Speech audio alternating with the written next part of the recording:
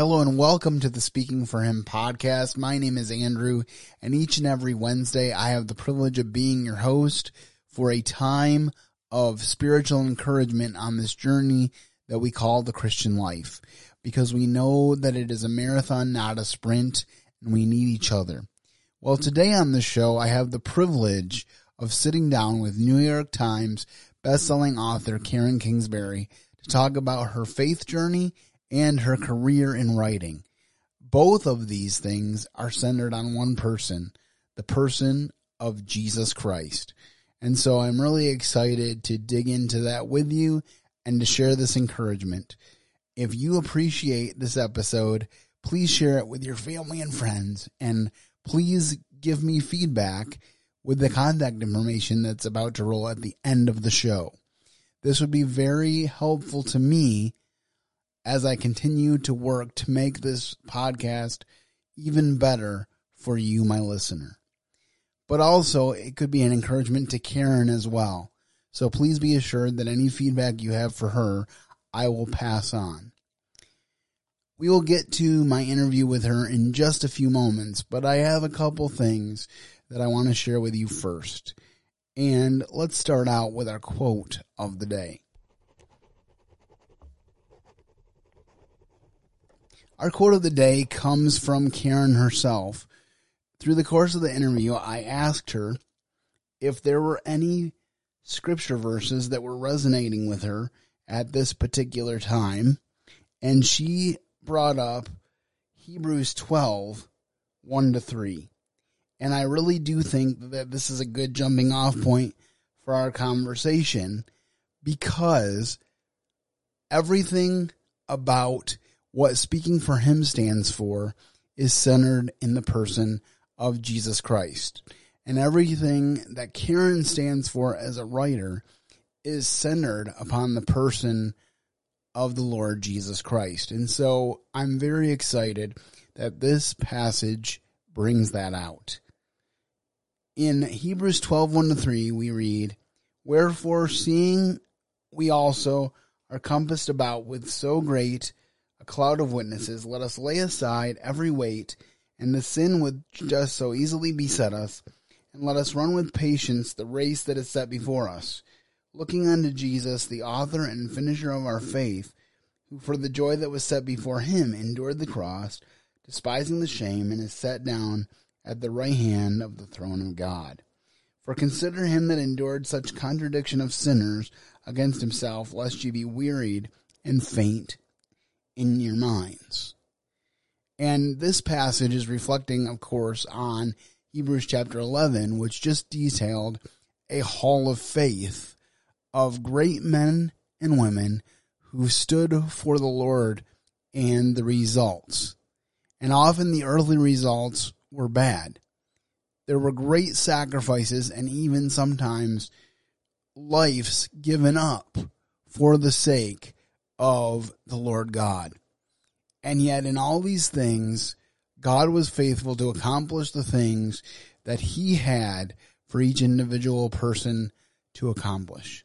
And so we come to Hebrews chapter 12, and we are told, because of these witnesses, because of these examples that you have set before you in chapter 11, we are told that we should consider these witnesses and lay aside the things that hinder us from doing God's will.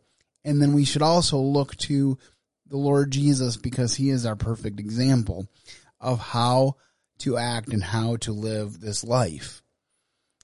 And I really like this passage because you have these first two verses of Hebrews chapter 12 telling us that we have examples to follow, telling us that the ultimate example is Jesus.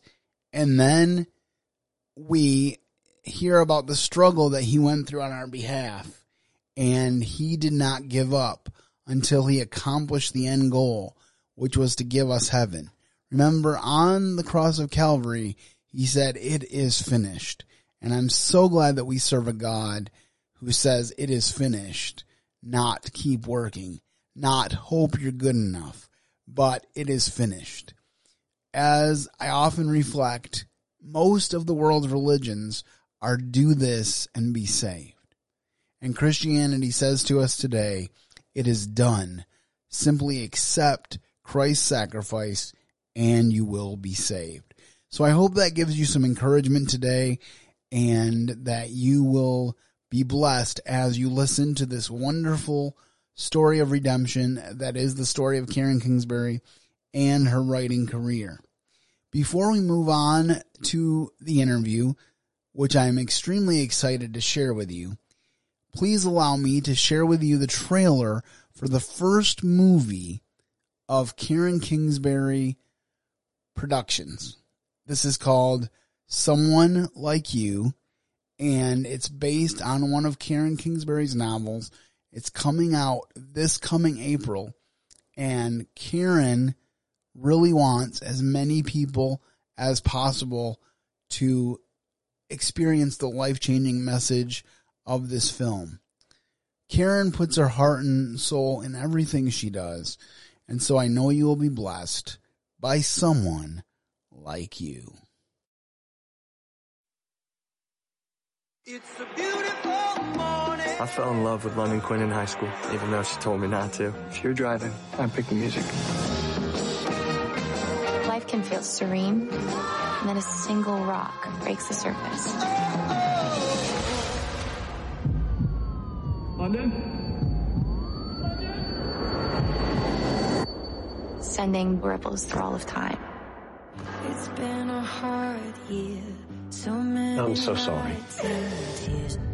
Dawson, you deserve to know. London was an in vitro baby. We couldn't get pregnant otherwise. The procedure gave us 2 embryos. What about the other? We gave it to a doctor who works with infertile couples. Saying London might have a sibling?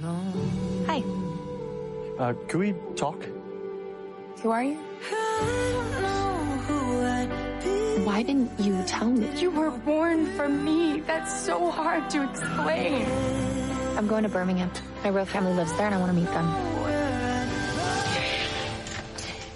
I'm home. Lord, please comfort this family. Do I look like London? I'm home. Yeah. I want to know everything about her. You love hiking here? This is incredible. Were you in love with her? You can't bring her back, man. You're my safe place, my high. I could stay here forever. She's not ours. She's not London. Today was so much fun. My beautiful life in Nashville. We want you to come home. You were pushing me away. Every time that I'm with you, I was looking at London all over again. I can't change the past. I want you. I'm pulling for you. She always wanted me to find someone like you. Thank God I do.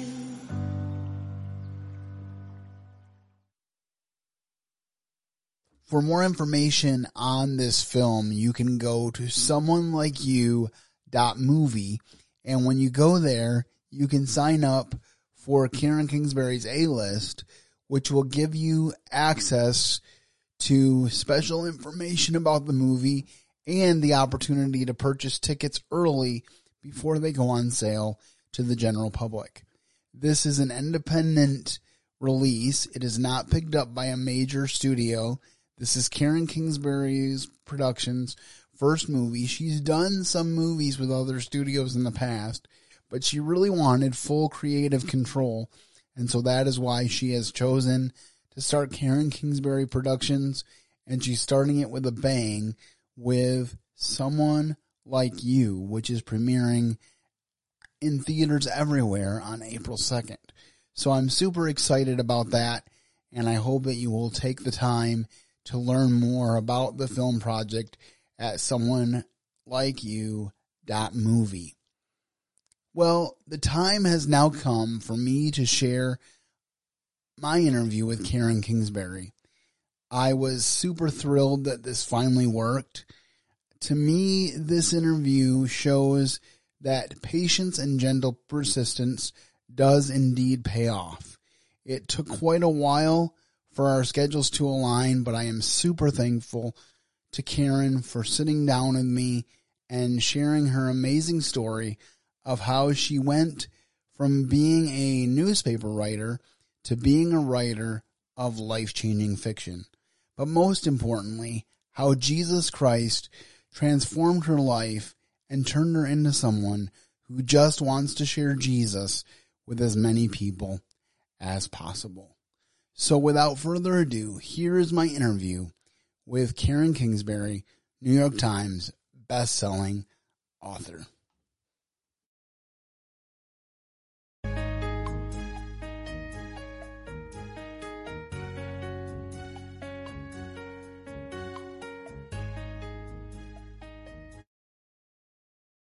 Well, I have been doing the Speaking for Him podcast for the last 11 years. And I've done a lot of exciting interviews over the years, but none has me more excited than this one. After about a 5-year wait, I am here with New York Times bestselling author Karen Kingsbury. She is a writer of extremely inspirational fiction, and I am super excited to have her on the show. So welcome to the show today, Karen. Thank you so much. It's an honor to be with you today. All right. Well, I just wanted to start at the beginning and for you to tell me a little bit about your growing up years and your childhood.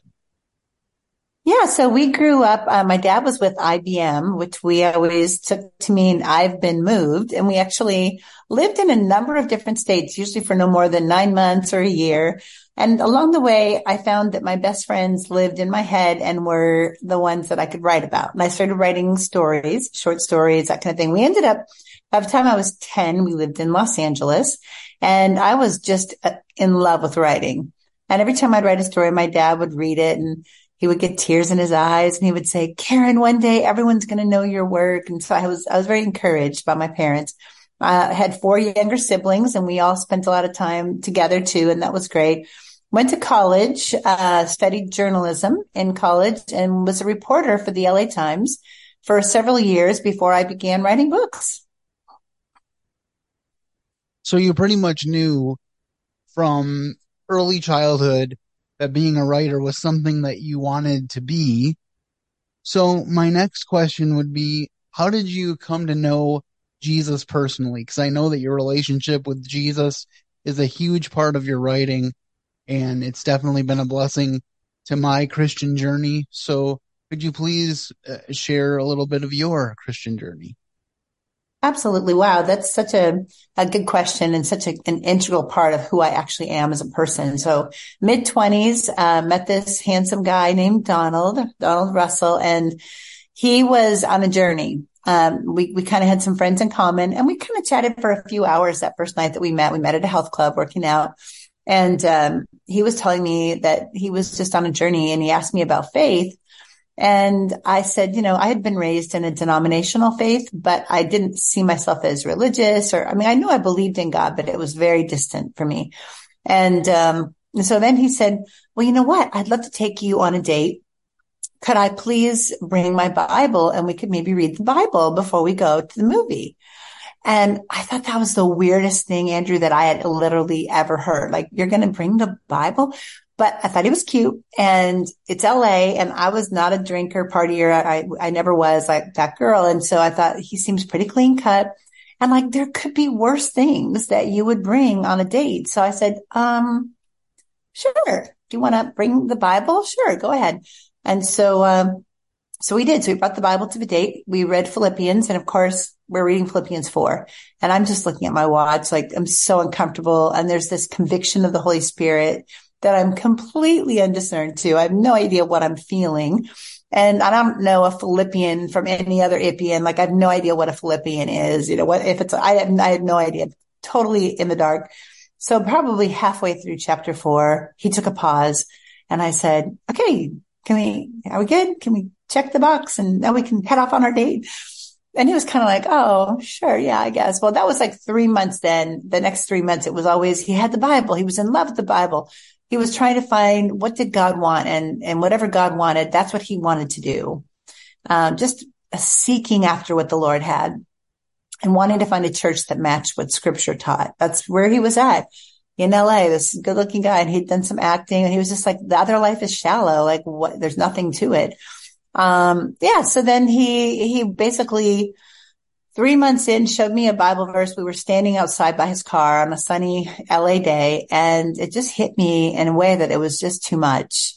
And I took his beautiful highlighted underlined Bible and I threw it on the ground. Andrew, broke it in half. It was crazy. It was like the worst moment. And he picked up the pieces, gave me a sad look. He drove off, took it with him. And then I thought, okay, the ground is going to open and I'm going to be the first person on the down staircase, because you can't defend by that point, I was like that person who says, well, I believe, fill in the blank, like all these I believes. Who am I? Like, why would I think that was a good way to base my life? Like on the I believes. But people do that. And today they say, oh, it's, your truth, my truth, whatever. And I was kind of like that. And so, I knew where I had to go. I had to go to this weird little store that I had passed all my life growing up in LA. And it was a Christian bookstore. So I went there, found someone who helped me get a Bible in English. That's what I asked for. So they got me an NIV Bible. And I wanted to look up words to see if what I believed was in the Bible so I could debate it with him. And so they gave me a Strong's Exhaustive Concordance. And I carried these heavy books out to the car, never even turned on the engine. I began looking up words. And the things I thought would be there were not there. Of course they weren't. And so I could hear the Lord, like the first time I felt like God really spoke to me. And he said, Karen, you can fall away with all your man-made beliefs, or you can grab onto my word and never let go. And in that moment, in that car, on that sunny Southern California day, I grabbed onto God's word and I've never looked back. That's awesome. There are so many stories of people who pick up the word of God with the express purpose of disproving it. And then they meet the word made flesh, Jesus, and he changes their life completely. And that's the difference between the Bible and so many other books. I love books. In my opinion, there's no such thing as too many books, just too few bookshelves. But there's no book like the Bible. And so what a wonderful testimony that is, that you set out to refute this guy and Jesus changed your life and then you married him. How great is that? Yeah, he forgave me. I got him a new Bible, and now we've been married 35 years, and Jesus is everything to us, the living word of God that is alive and active, able to change you and draw you close and heal you, is still at the center of all we do. That's awesome. So your first couple books that you wrote were true crime books. I haven't read those, but how did those come about? Well, we'd been married 6 months. We were living in a garage, high end, it was actually like they built this building in the back behind the house somebody at our church knew of this family. And it was really just a widow, and she had a big mansion, but behind the house was this little 1-car garage with no windows, just one sliding door, all paneled, and it was their bunker. So this was like Cold War days. So the thought was, if we got attacked by a nuclear weapon, you would go into this single car garage and be fine. I probably think it wouldn't have worked that way, but they had this space. And so if you took the couch bed and you opened it up, that's how big it was. You only had about a foot to walk around it. So we lived there, no heat, no air.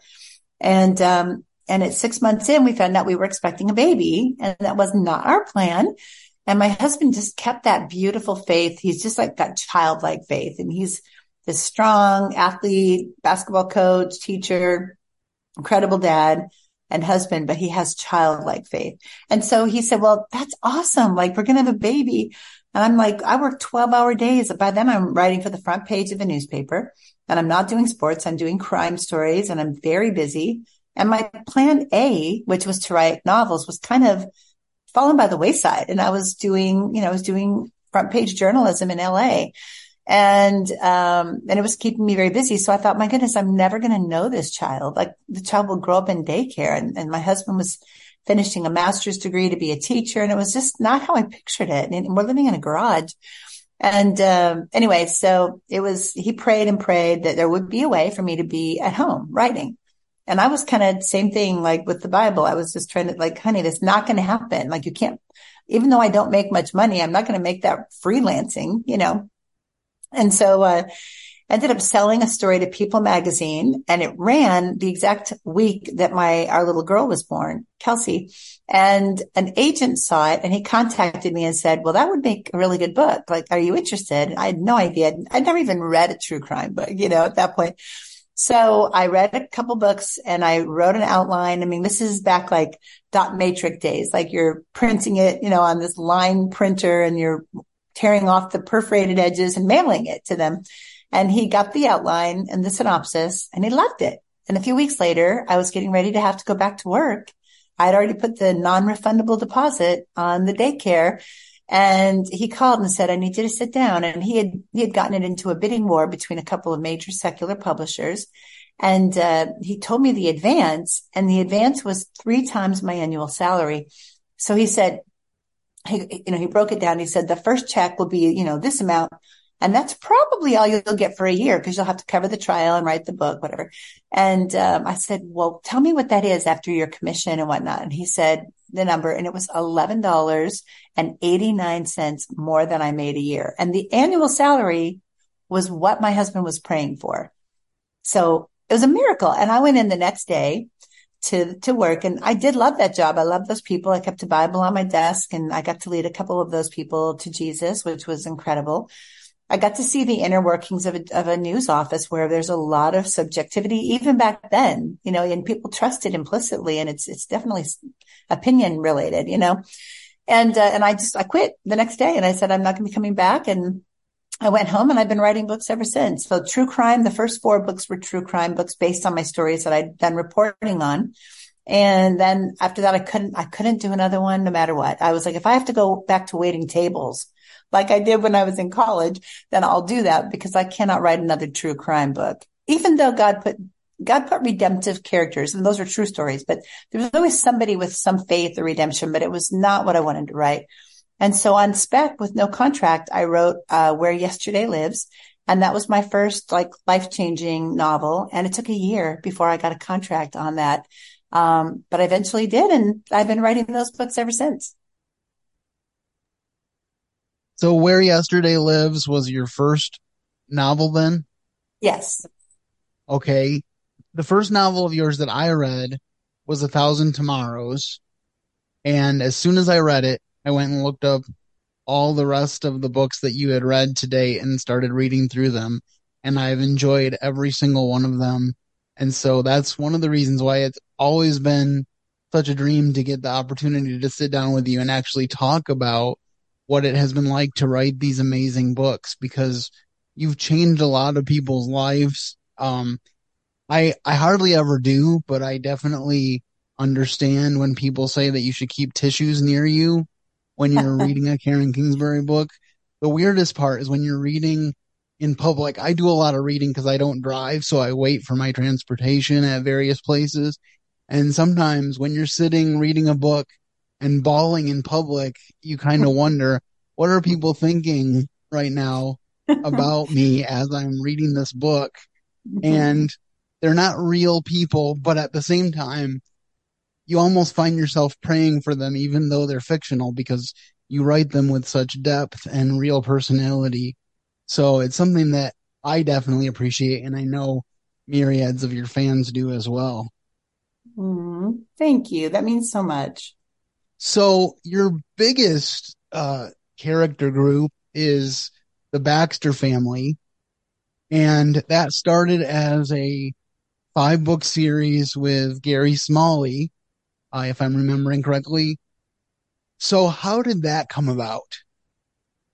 Yeah, so with my first 6 novels, they just weren't picking up traction. It was funny because, it's a kind of a process. So I'd go into a bookstore and not tell them out that I was Karen Kingsbury. And then I would say, do you have that new book by Karen Kingsbury, Waiting for Morning or whatever, one of the first 6? And they would say, yes, we do, but we are out of stock. We just can't seem to keep those on shelves. And of course, you just have to order more. But it was kind of stuck like in a rut where they would publish 15,000 copies and they would run out. And then I would have another book, 15,000 copies.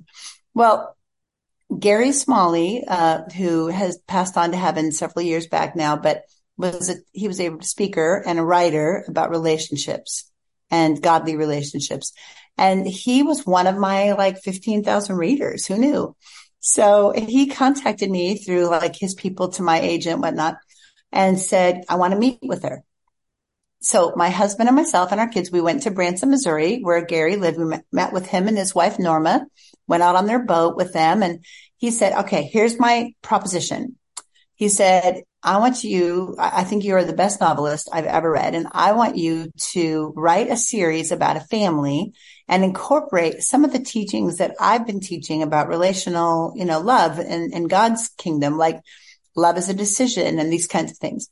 And so literally then he prayed that my books would do so well and that I would do so well as a novelist that one day people might not know him, but they would know me. It was like unheard of thought. It was like, what? He was very gracious and very humble, kind man. Well, on the flight home, God gave me the Baxter family. Like I'm just on a single flight and I'm writing as fast as I can in a notebook, like the Baxters. Okay. John and Elizabeth, he's a doctor, like they live.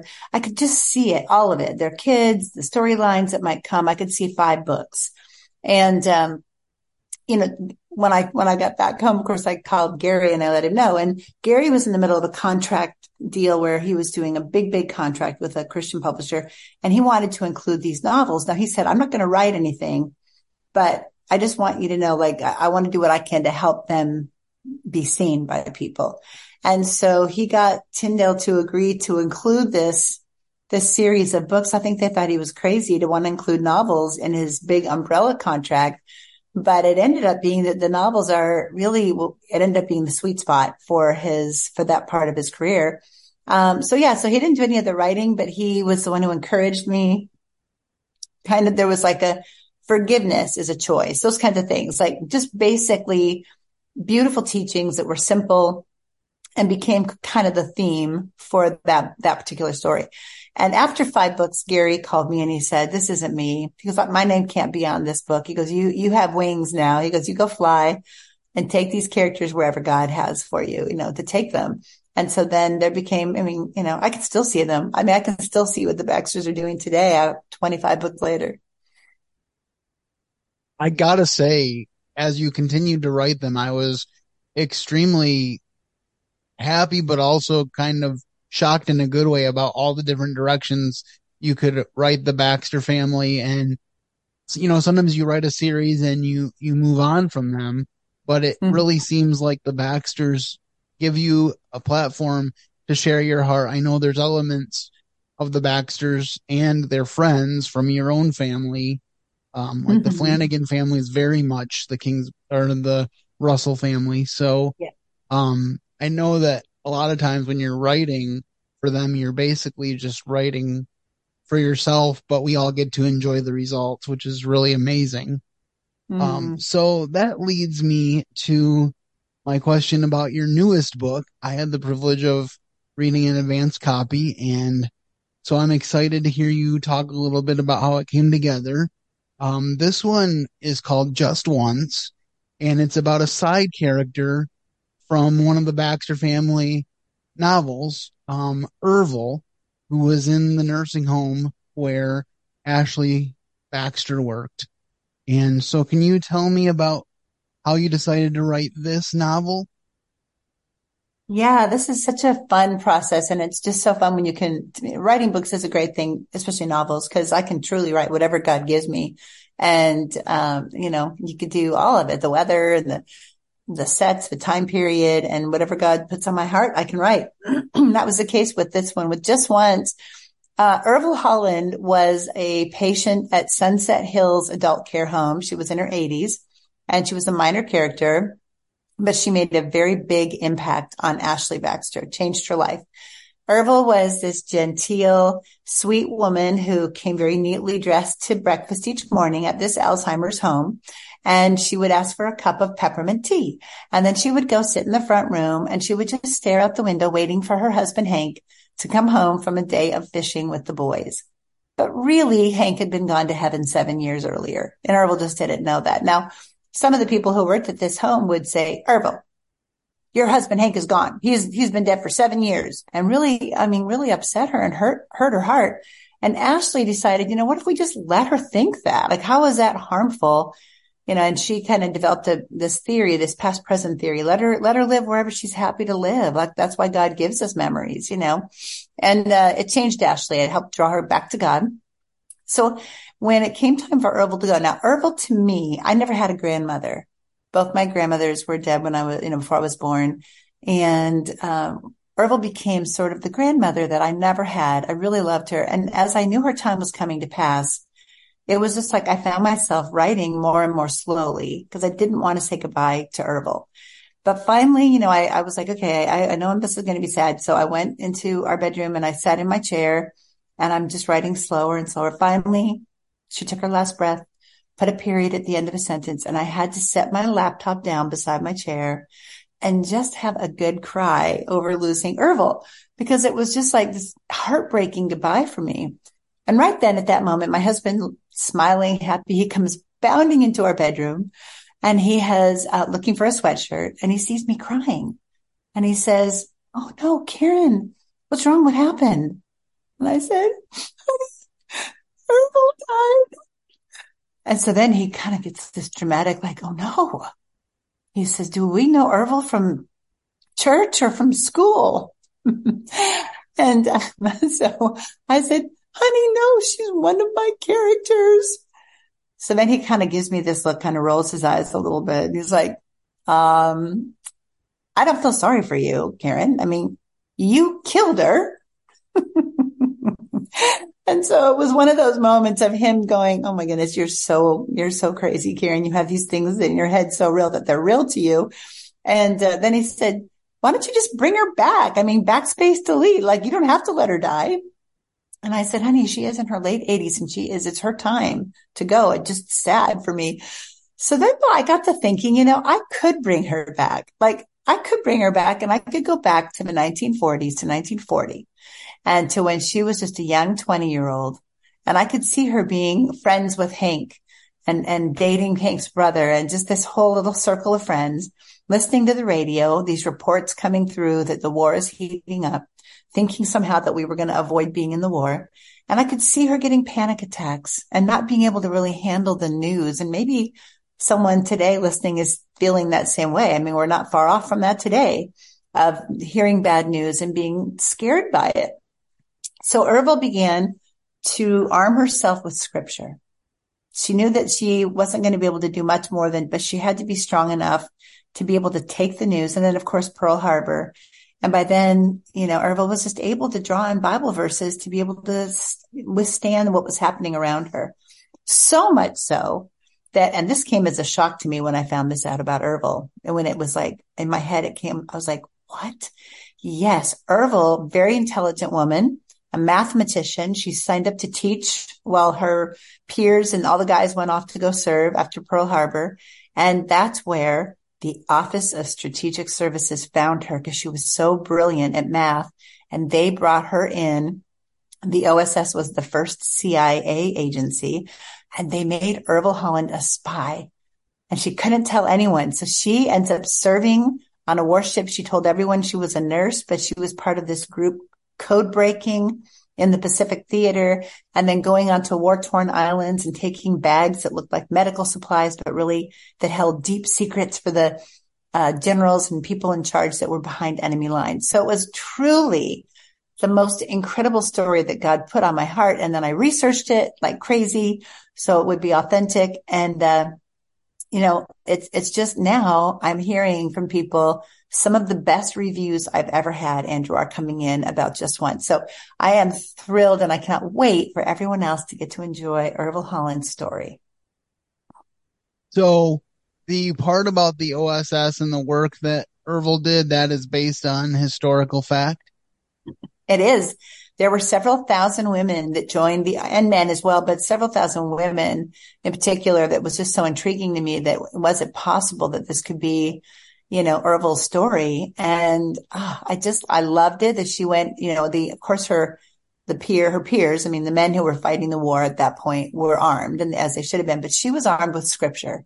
And that's how she was brave enough to be able to sail on battleships and take part in such clandestine, kind of incredible, spy and covert activities. It's all accurate in terms of what happens. In the book, I had a great time. It's her granddaughter is writing a book about her life called Just Once. And so we get to see the granddaughter at a ceremony where she receives an honor for her grandmother. And this is when they finally even recognize that, yes, we did have these spies. And that was just a handful of years ago, in real life. And so I just had a fictitious, obviously, her granddaughter being there to receive her award. And then the story really picks up and starts with Ervil getting her diagnosis of Alzheimer's, and the doctor saying it looks like it's going to go quickly. And, the last color you'll remember is red. And he says to her, red is something about the memory. The memory sees red and remembers. And so Hank lovingly, he takes photos of their life and frames them in red and puts them on the walls. And he gets a camera and he says, we need to tell our story just once, one more time, so that the world knows our love story, because it's so breathtaking. And they tell the story, and we get to go back in time as she does and relive it. Well, as someone who appreciates history, particularly the Civil War and World War II, I really appreciated having something that was historical fiction, but also tied into my favorite characters. And so it was a real blessing of a book. Once again, it is a tissue alert. And I love how you blend certain elements that are kind of predictable with certain elements that are definitely not predictable. So it's really a testament to the way that God works through your writing, that it comes across that way. And I really enjoyed the book, so I wholeheartedly recommend it to others when they get a chance to read it and enjoy it. And hopefully it can encourage someone who went through Hank's struggle. I know with my family, my grandma had dementia for the last, I think, 12 years that she was with us. And it was not traditional Alzheimer's, but she basically got to the point where she couldn't have any conversations. And it was really sad to go through that, but it was also remarkable how much I grieved after she passed away, because even though in some ways she wasn't there, it was still really hard when she went to heaven, because it was good to have her with us. And there are certain things that you always remember as well. She had her ability to sing much longer than the rest of her vocal abilities. So we would go to her nursing home and sing with her. And that was always something that she enjoyed and we enjoyed as well. I've always grown up loving the old hymns, and she definitely did. And so it was a great way to communicate with her. So I really appreciated the book, and I know that whatever you have coming up will be good as well, because I haven't read a bad Karen Kingsbury book. So thank you so much. So sweet. What a sweet story about your grandmother. So I know that one of your latest projects is you recently started Karen Kingsbury Productions.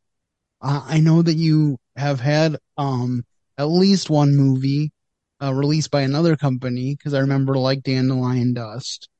So what led to the formation of Karen Kingsbury Productions? It's one of those things where the journey of the years, so Like Dandelion Dust was more than a decade ago.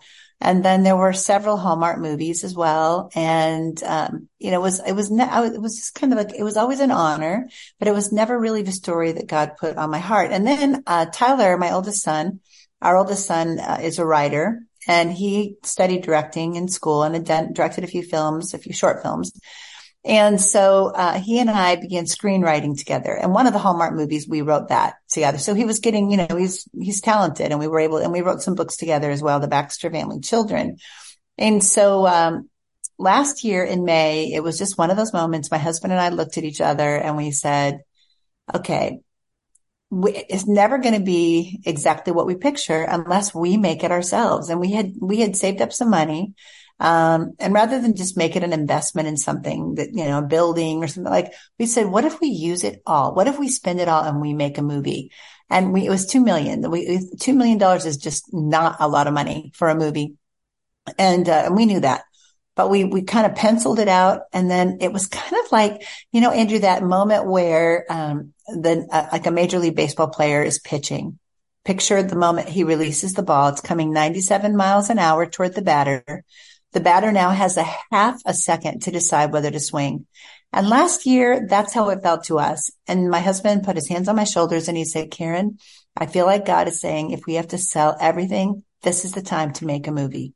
And so we swung and we trusted him and we prayed hourly, like some days, and definitely every day we prayed for his wisdom and for his favor. Cause it's like, at the end of the day, earth is short. We're just passing through here. And what can we do that will glorify God in this time? And I did not want to be at the other end of this journey and say, what if I would have?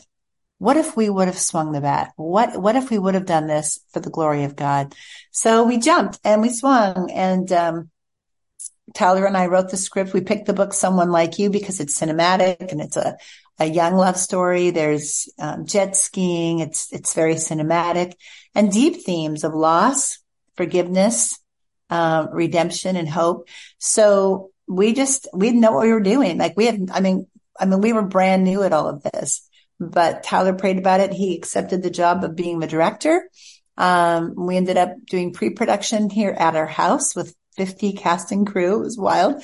We did a little devotion every morning, and we said, first, we want to love you. Like first we want to love you with the love of God, and then we'll make a good movie together. And they weren't all believers, but they could all understand that we were loving them, feeding them well, having fun with them, asking how they're doing.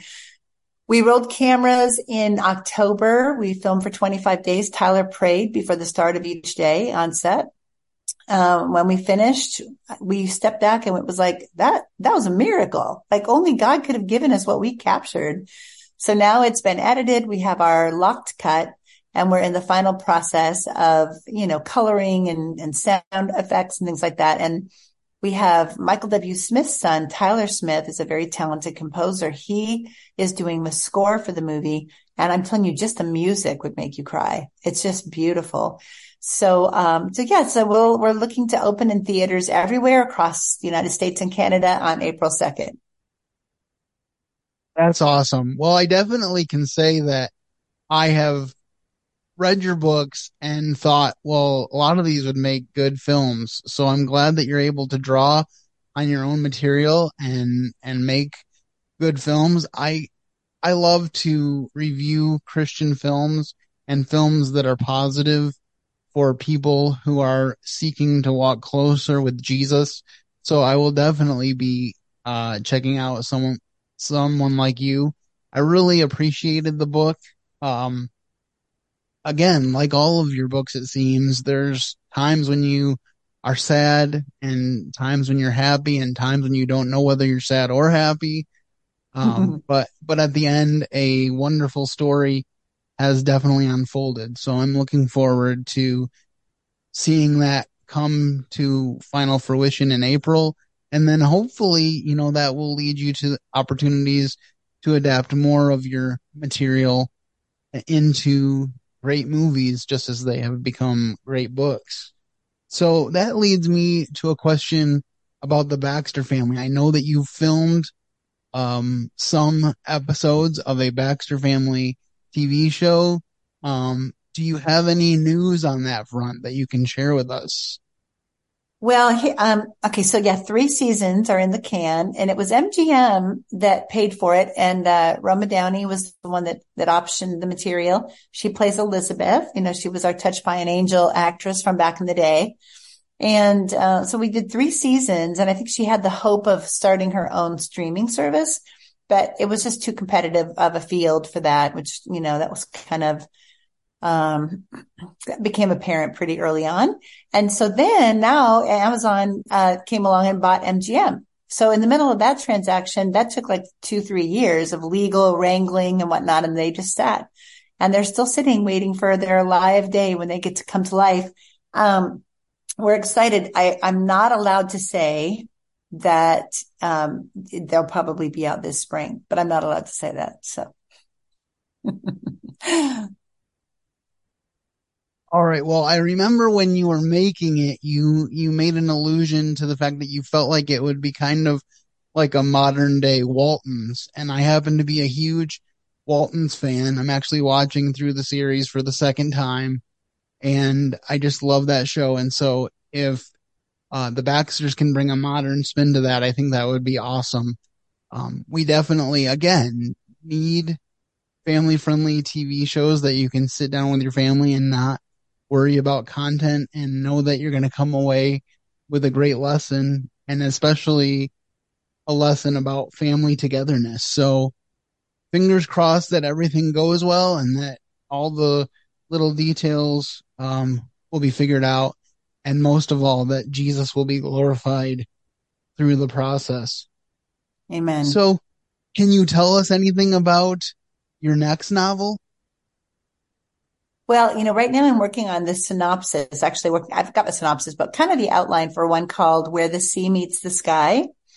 And it's going to have a little element of mystery to it, a little bit of intrigue. It'll be involving a woman who has a car accident, and she's been in an Uber. So she doesn't have her purse. So we don't know who she is. And just her process of walking through forgetting everything to gradually remembering that she's supposed to be getting married.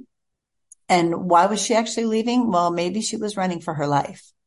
And so a guy steps in to help her. He's a detective from the town where she has the accident. And we come to find out that he was the love of her life back in the day. So, and it's really a story of rescue.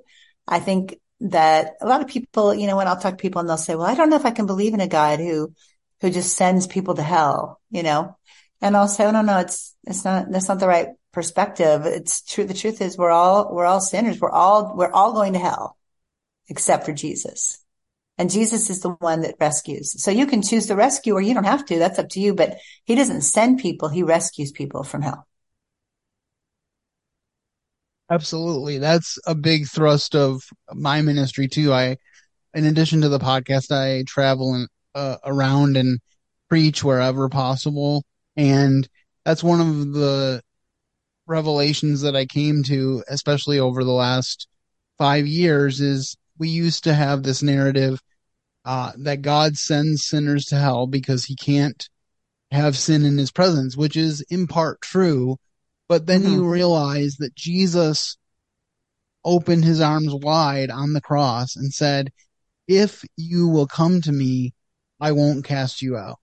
I have a place for you if you want to come to me. And he even extended that to the thief on the cross. And I like to think that that same offer was extended to the centurion, because one of the last things that the centurion who crucified him said was, surely this was the Son of God. And so my hope is that I will one day meet that centurion in heaven, because the disciples shared with him the end of the story. And we know that after Jesus' resurrection, there was one meeting where he met with up to 500 people at once. So maybe he was one of that group. But the point being that Jesus prayed on the cross, Father, forgive them, for they know not what they do. And then God the Father answered that prayer request right away in the person of the thief on the cross. And then, like I said, again, I believe with the centurion. So what a wonderful God we serve, that even at the cross, he cared more about us than he did about himself. That brings tears to my eyes. That's exactly right, Andrew. So how can we pray for you right now, specifically? Well, I hope that you can share the trailer for Someone Like You. It just released last week, and it's been met with great, enthusiasm. So it was released on an exclusive on People Magazine, people.com, the trailer, and it's got like TikTok, which I just joined TikTok like 4 days ago. I never really wanted to be in TikTok, but it's got over 1 million views there. So it's really hitting a nerve with young people. But if they can check out mainly it would just be someonelikeYou.movie. And it's someonelikeYou.movie. They can find the trailer and sign up for the A-list. The A-list gives people a chance. The people who sign up on the A-list, they'll tell us their name and their email address and how many tickets they might want. And then on February 1st, 2 weeks before the tickets go on sale to the public, we will contact the A-list and they'll get the special chance to have access to tickets early. So signing up for the A-list, I think prayer, it's praying over all of it, that I'll have wisdom and continue to have God's favor. All of the studios turned us down.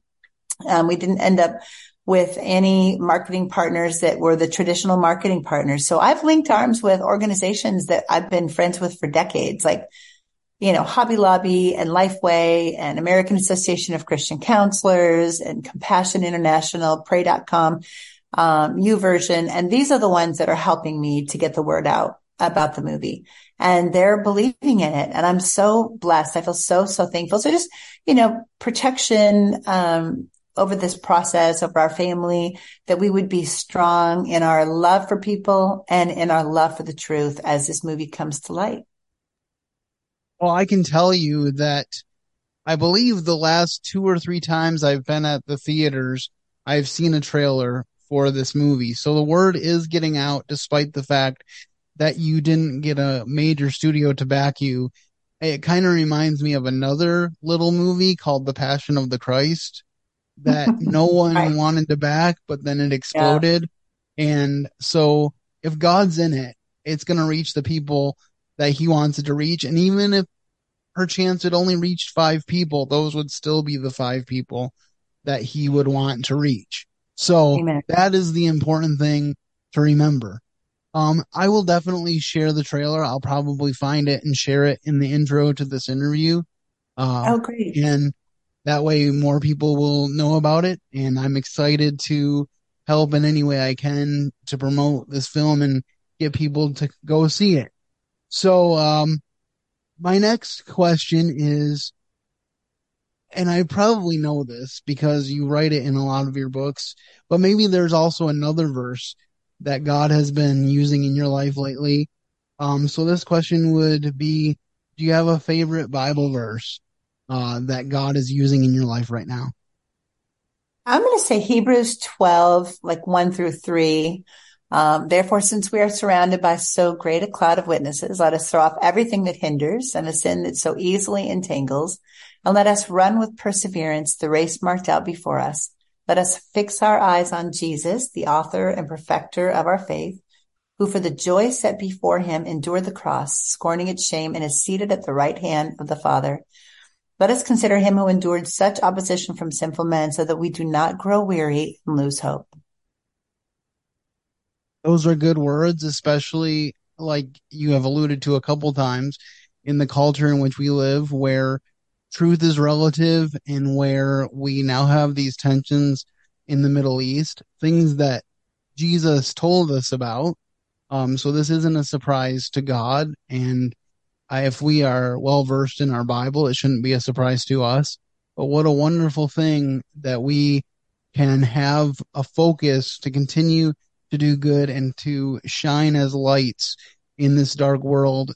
One thing that I am reminded of constantly is that as things get darker, you need more light. So as the world gets darker, we need to shine even brighter than we have been. So what a wonderful thing it is to know that you are doing that through your life-changing fiction and now, Lord willing, through your life-changing movies. That's exciting. So I just have one more question for you, and then we'll wrap up. I'm so thankful for you taking the time. But what is God teaching you this year in particular in 2023? God is teaching me in 2023 to trust him. That it's all about him. It's for him. It's for his glory. I'm a competitive person. I'm a person who goes for my dreams, and I don't rest much. I think all the time, and I'm just by nature, I'm a person who tries to make things happen and whatever. But the older you get, at this stage of my life, especially with this, I have no control over something like a movie. None. And so he's really teaching me to understand that I never did have control, that it's always been him.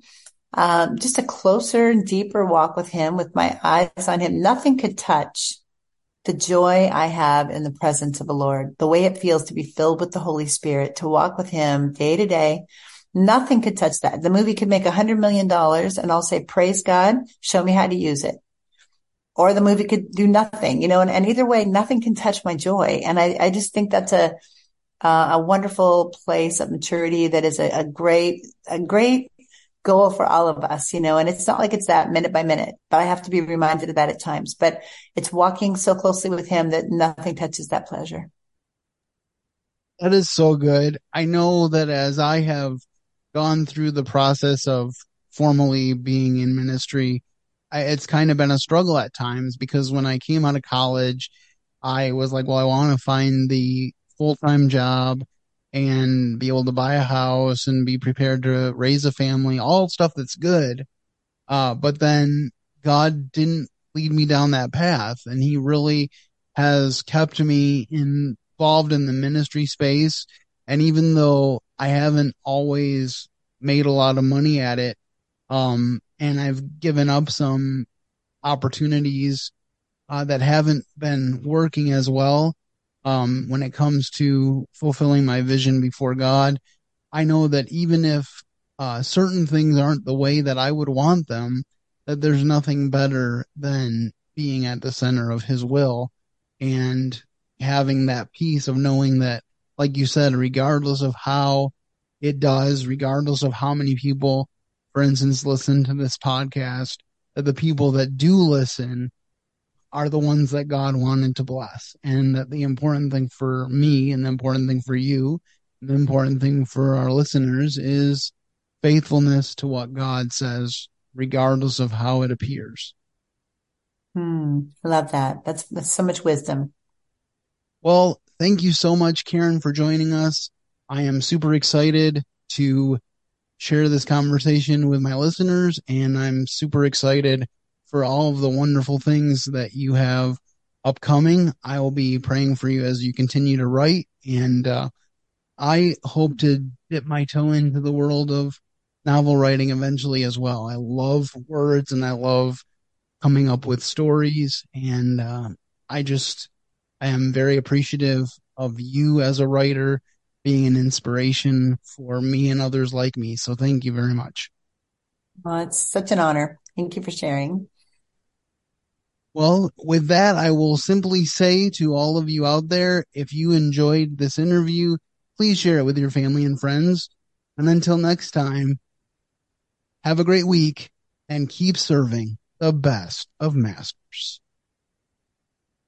Thank you for listening to today's episode. Your host has been Andrew Gomison, founder of Speaking for Him. For more information on today's show and to leave us comments and voicemails, visit speakingforhim.blogspot.com. You can find Andrew's ministry at speakingforhim.com. That's speaking, 4, HIM. You can also interact with us at facebook.com/speakingforhim and on Twitter @speakingforhim. And when you look for us on iTunes and Stitcher, let us know what you think of the podcast by leaving a rating and review.